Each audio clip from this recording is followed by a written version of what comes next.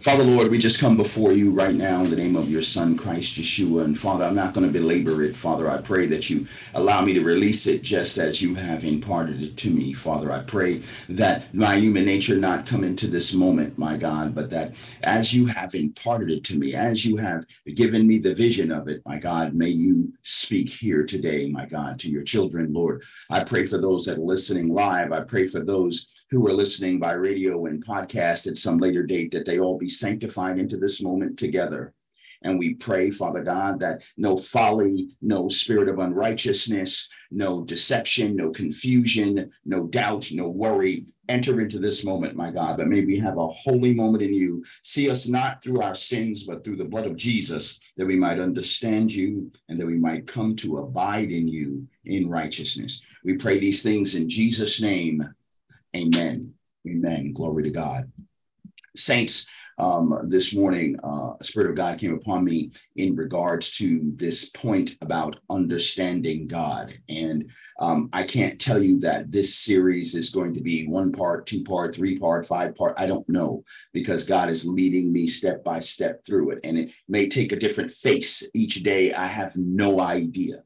But there is a vision of multitudes in the valley of decision, and they fail inside that valley because they do not understand God. Now, we understand this, that there's no way that we inside our natural selves could ever completely understand God. As finite beings, understanding an infinite being might be difficult, but God has left us wisdom through his word, through the scriptures, so that we could come to understand enough of him to be acceptable to him. Hallelujah. And so I want to just start by saying that you're not going to hear anything here if you fellowship with us before. You're not going to hear anything here you haven't heard before on some level. I'm hoping that the impact of this message will have the change in your spirit. You're not going to hear new information, but you are going to have an opportunity to make fresh decisions. You are going to have an opportunity while in the valley of decision to make righteous decisions and to allow God to bless you and to lift you up. And so we're going to talk about different attributes and natures of God, which help define the type of person he is, his character, his heart, his thought process, his being. And so we talked about these things before, but we're going to talk about them again. God is absolutely sovereign, meaning that he takes complete responsibility for absolutely everything. And that's why he will bring some things into judgment, because he's also absolutely just. And in his absolute sovereignty and in his absolute justice, he must bring everything to account.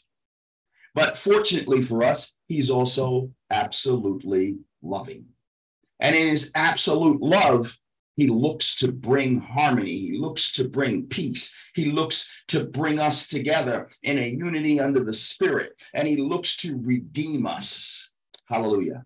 And so to understand God, we can't look at him from our own opinions. We can't look at him from our own emotions. We can't look at him from our own ideas. We can't look at him from our own concepts and our own belief system. We've got to see him for who he is and realize that he's completely above us in every area. So then we must become broken and contrite to receive him in the glory. And when he created man, he created him in that brokenness and in that contrition. And inside that brokenness and inside that contrition, man was perfectly in unity with God, covered by the Holy Spirit.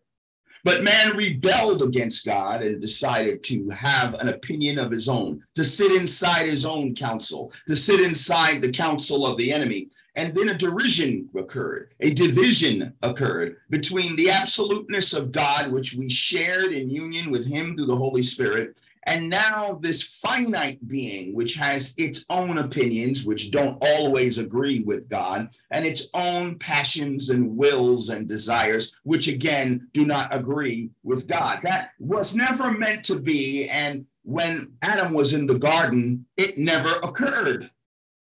He named the animals and God was in agreement. He prophesied to Eve and God was in agreement. He tended the garden and God was in agreement. Where they fell into disagreement is when the absolute character and the attributes of God were no longer communing with man 100%, but now man had developed his own ideas and his own ways. And in God's absolute justice, he determined that man must die because he gave an edict.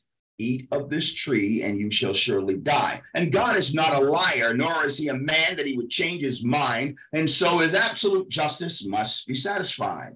But inside the context of his absolute justice, his absolute love wanted to see his children redeemed. But the only way to redeem his children would be to satisfy his absolute justice. So he sent his son, Jesus Christ, that he might die for our sins so that his absolute justice could be satisfied, so his absolute love could be satisfied.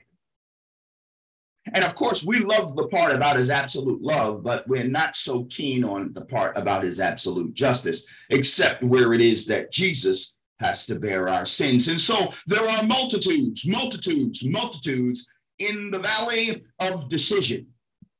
And where the spirit of the enemy is there trying to paint a spirit of confusion so that you do not understand God, so that on the last day, many will say, Lord, Lord, did I not do many works in your name? Did I not have visions and dreams? And did I not heal and do many miracles in your name? And he will say to them, verily, verily, I say unto thee, I do not know you. Get away from me, you workers of iniquity. In fact, he said that many would try to enter the kingdom and not be able to. How does a God who is absolutely loving make it so difficult to get into the kingdom? Why doesn't he just make it easy so that everybody can just make it? See, when you start to understand God, you understand that that's impossible because that does not satisfy his absolute justice. So this is what God has said. If you are a righteous person and you do righteous things, and then as your years go on, you go, what have I gained from all this righteousness that I've been abiding in? And you start to do wickedness. The righteous things you've done will no longer be remembered, but the wicked things you've done will be remembered, and you shall surely die. My justice will fall upon you.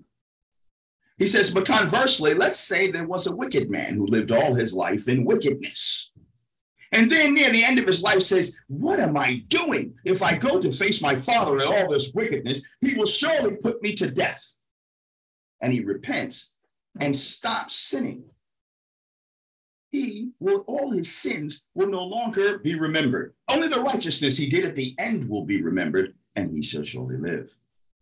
Now, the nation of Israel did not like this prophetic word that God gave them, and he said to them, you say my ways are unjust, but is it not your ways that are unjust? Am I to delight in the destruction of my creation? Am I to delight in the destruction of my children? You see, his absolute justice needs to be satisfied, but his absolute love is creating a way out, and he's not going to forsake his justice, just as he's not going to forsake his love.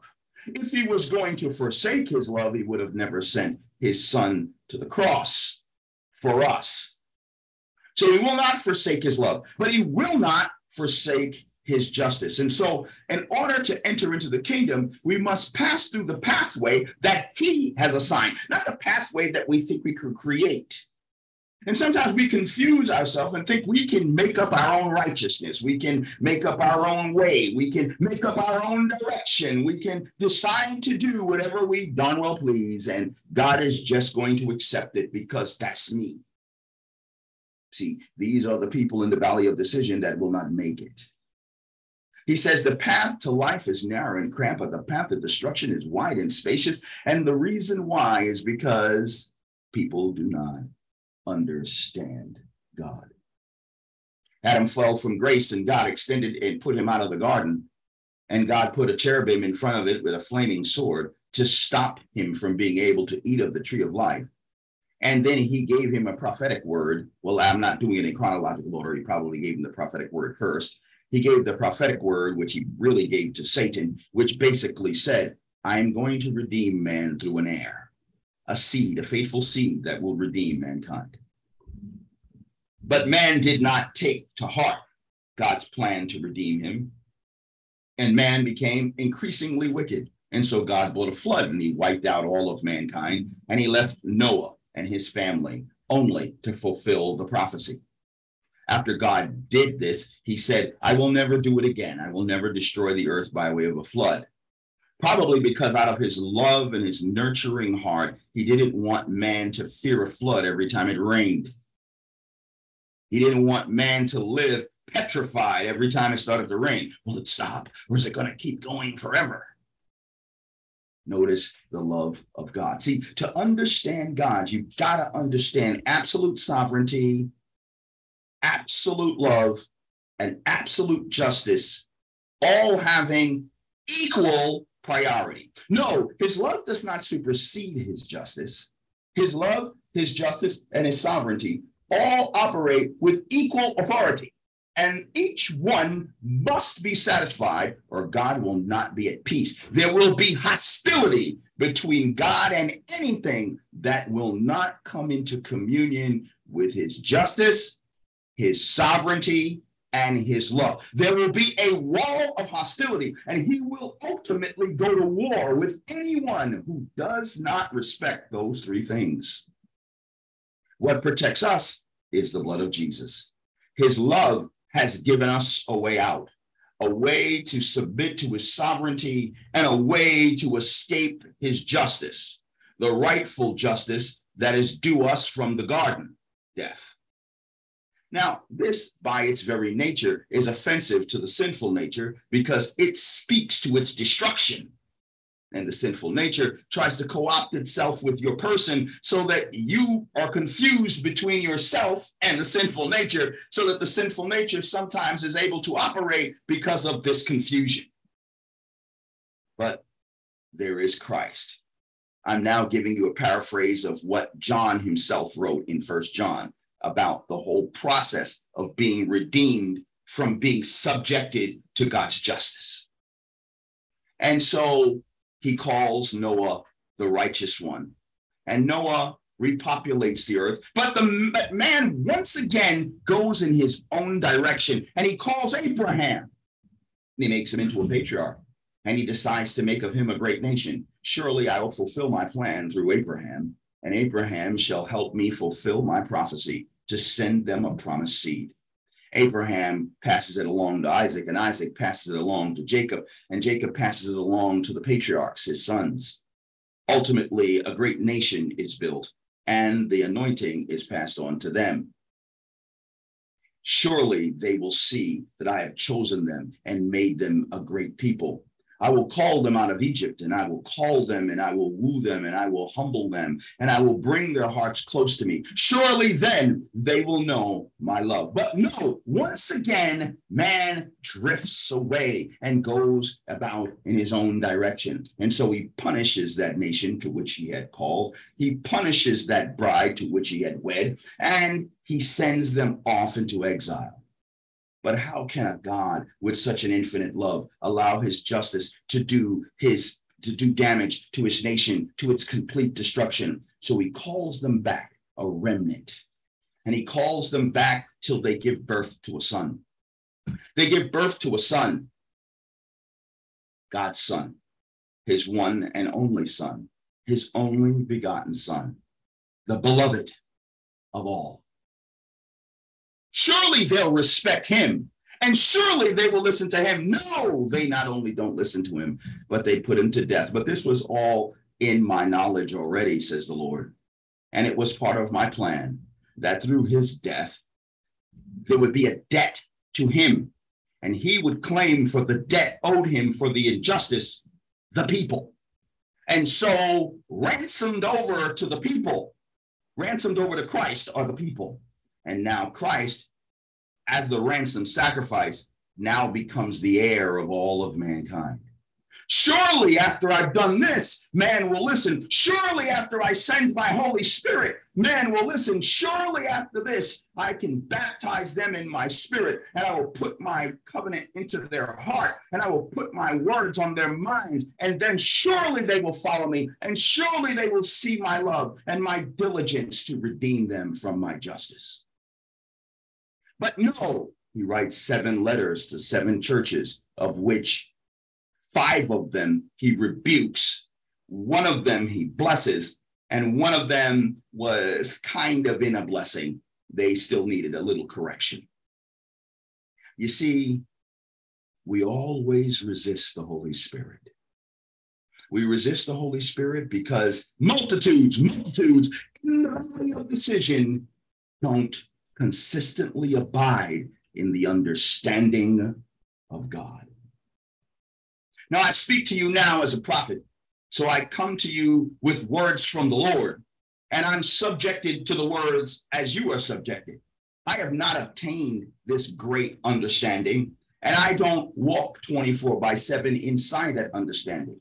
But the Spirit of the Lord says that multitudes are existing in the valley of decision, that only a few are going to make it into the glory, and those few will walk and abide in the understanding of my person.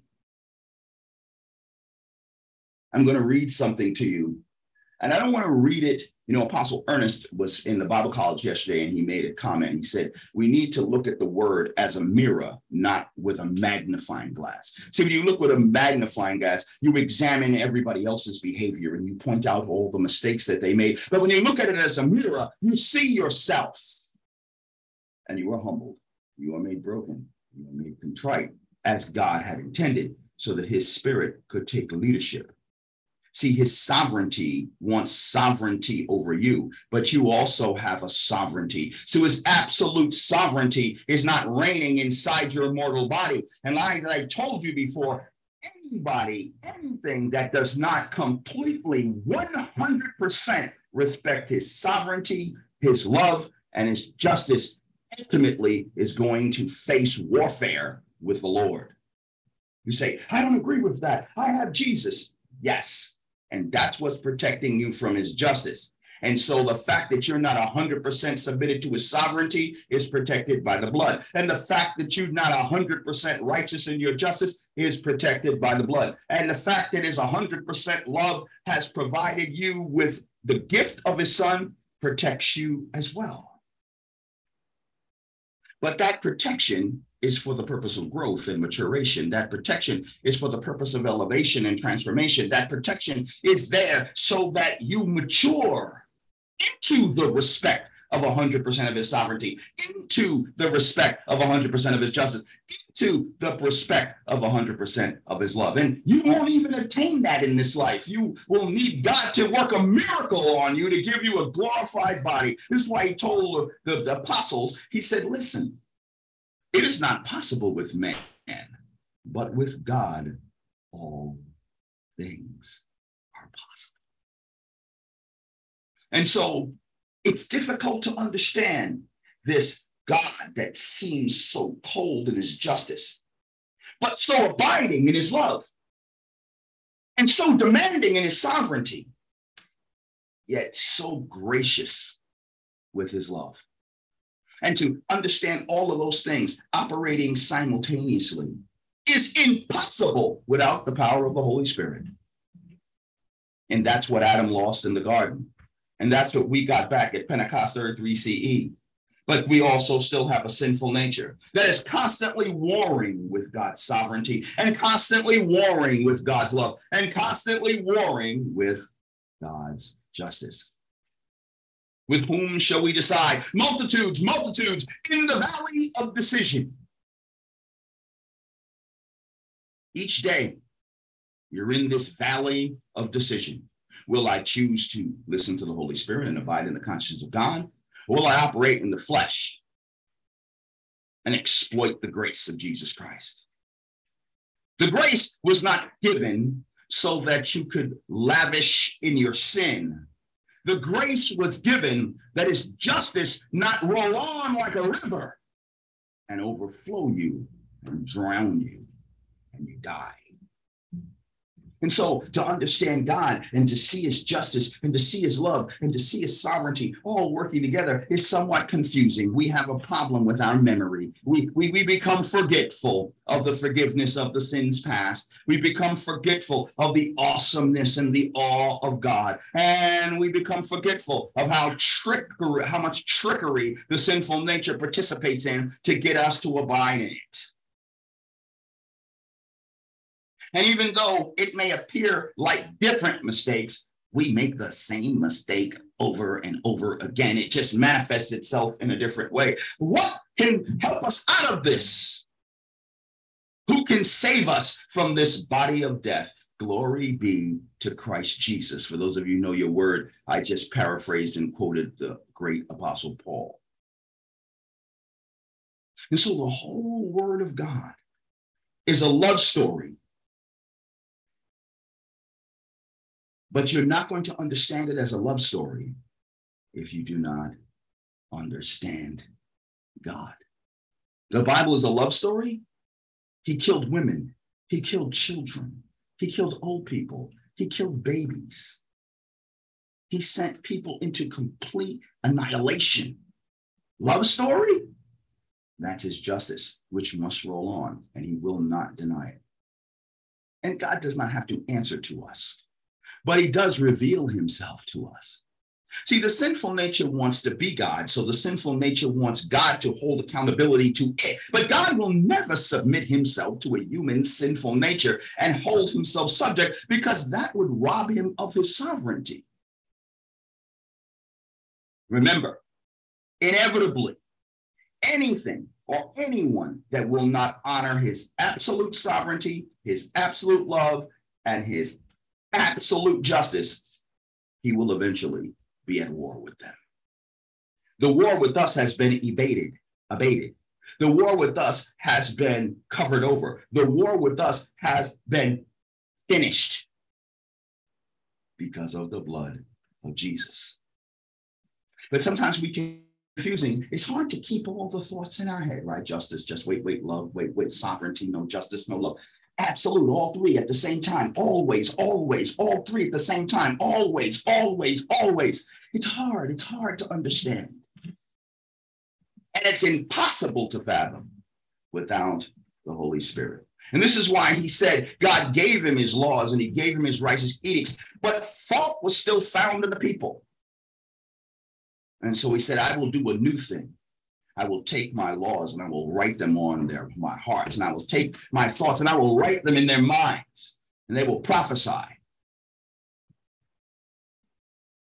The fault that was found in the people was the absence of the perfection and the dynamic perfection of the Holy Spirit without the presence of the sinful nature. Multitudes in the valley of decision. What will you decide? Father, Lord, we thank you for this word. We thank you for this series that you're bringing us to understanding you. And Father, wherever you want to go with this, Father, here we are. We're ready to stay submitted, my God. We pray, my Lord, that if anything has been offensive to you, my Lord, that you forgive us, my God, bring correction to it, Father God. We pray for absolute brokenness and contrition before you, that your righteousness, that your holiness, that the beauty of your person become a part of our being, my God, and that we can rebuke our sinful natures. We can rebuke our human natures, and we can see ourselves as ourselves and understand your glory and understand the need to operate in constraint, to understand the need to have circumcised hearts and minds. Hallelujah. Circumcision is a cutting off. What you're cutting off is what wasn't supposed to be there. What you're cutting off is what Adam birthed in the garden, what Satan manipulated Adam into birthing in the garden. So the sign of circumcision of the physical was a sign of a circumcision to come in the spiritual, a circumcision of your mind, the cutting off of the thought process of sinful nature so that the absolute sovereignty of God could reign. The cutting off of the sinful nature aspect of your heart so that the emotions and feelings that are not of God would be cut off. So circumcised hearts and circumcised mind means the cutting off.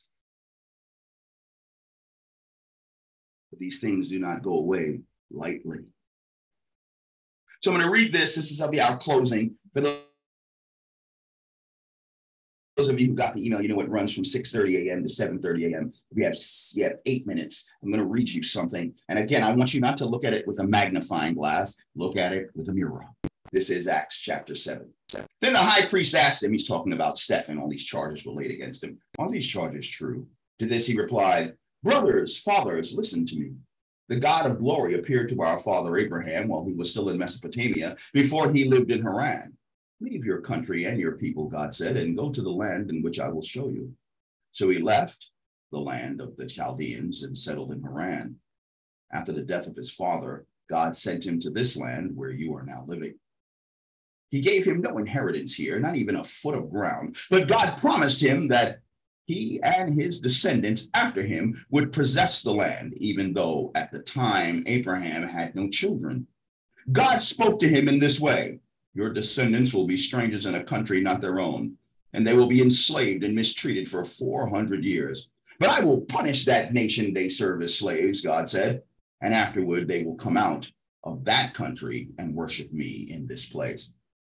Then he gave Abraham the covenant of circumcision, and Abraham became the father of Isaac and circumcised him on 8 days after his birth.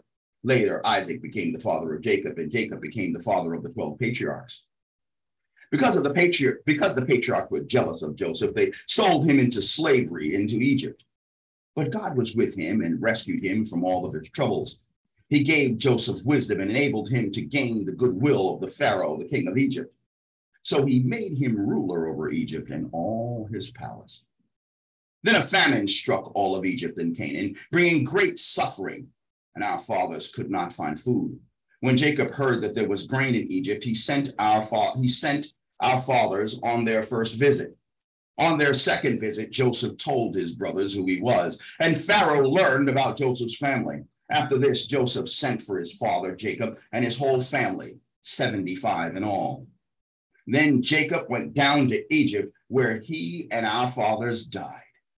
Their bodies were brought back to Shechem and placed in a tomb that Abraham had bought from the sons of Hamor at Shechem for a certain sum of money. As the time drew near for God to fulfill his promise to Abraham, the number of our people in Egypt greatly increased. Then another king who knew nothing about Joseph became ruler of Egypt. He dealt treacherously with our people and opposed our forefathers by forcing them to throw out their newborn babies so that they would die. That time Moses was born, and he was no ordinary child. For 3 months, he was cared for in his father's house.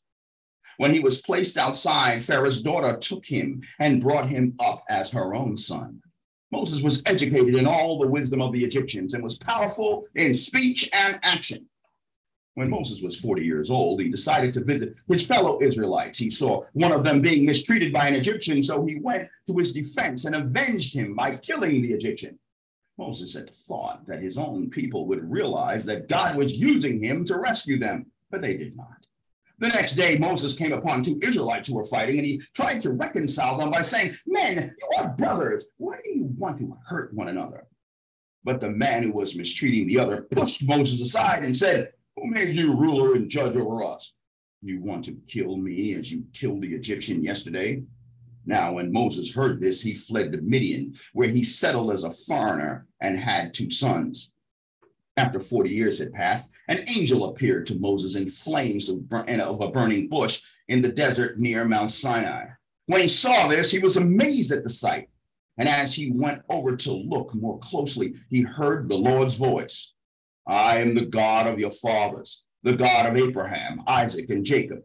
Moses was trembled with fear and did not dare to look. Then the Lord said to him, "Take off your sandals. The place where you are standing is holy ground. I have indeed seen the oppression of my people in Egypt. I have heard their groaning and have come down to set them free. Now come, I will send you back to Egypt." This is the same Moses who they had rejected with the words, "Who made you ruler and judge?" He was sent to be their ruler and delivered them and deliverer by God himself, though through the angel who had appeared to him in the bush. He led them out of Egypt and did wonders and miraculous signs in Egypt, at the Red Sea, and for 40 years in the desert. This is that Moses who told the Israelites, "God will send you a prophet like me from your own people."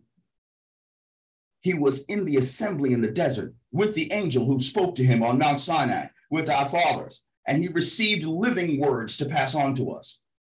But our fathers refused to obey him. Instead, they rejected him in their hearts and turned back to Egypt. They told Aaron, make us gods who will go before us. As for this fellow Moses who led us out of Egypt, we don't know what has happened to him. That was the time they made an idol in the form of a calf, and they brought sacrifices to it and held a celebration in honor of what their hands had made.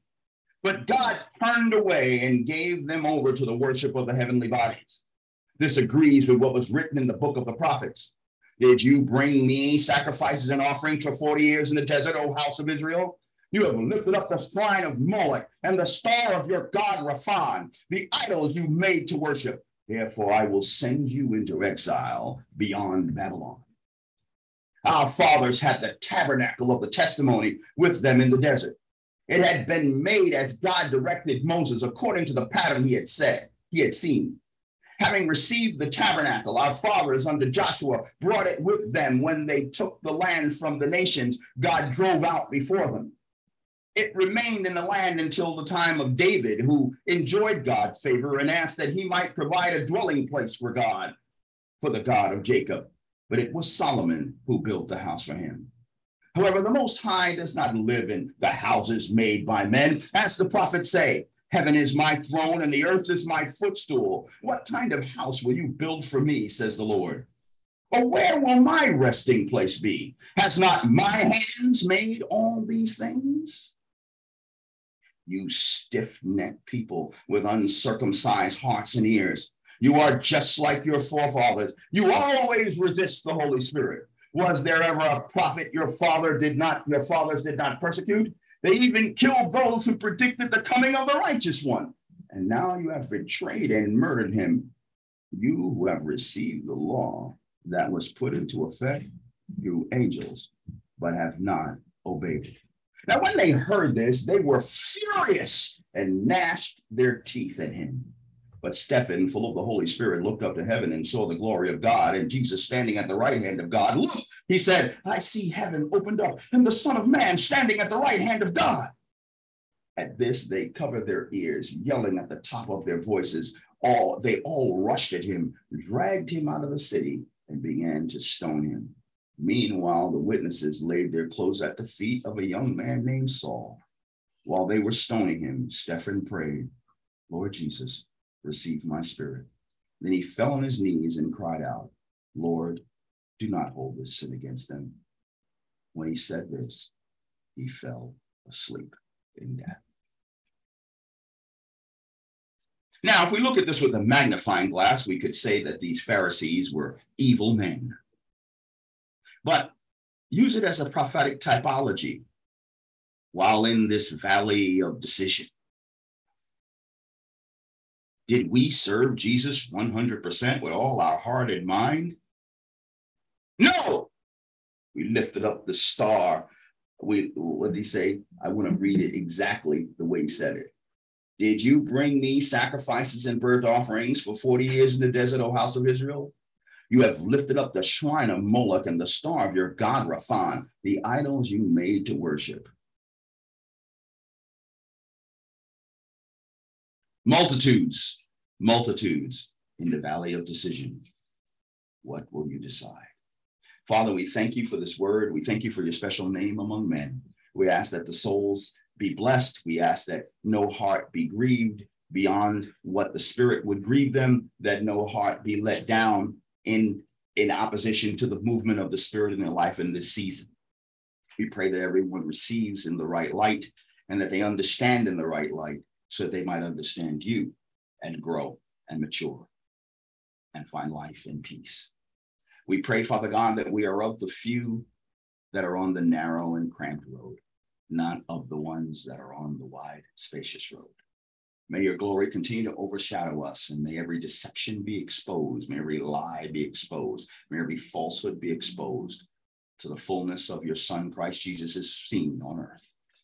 In Jesus' name we pray.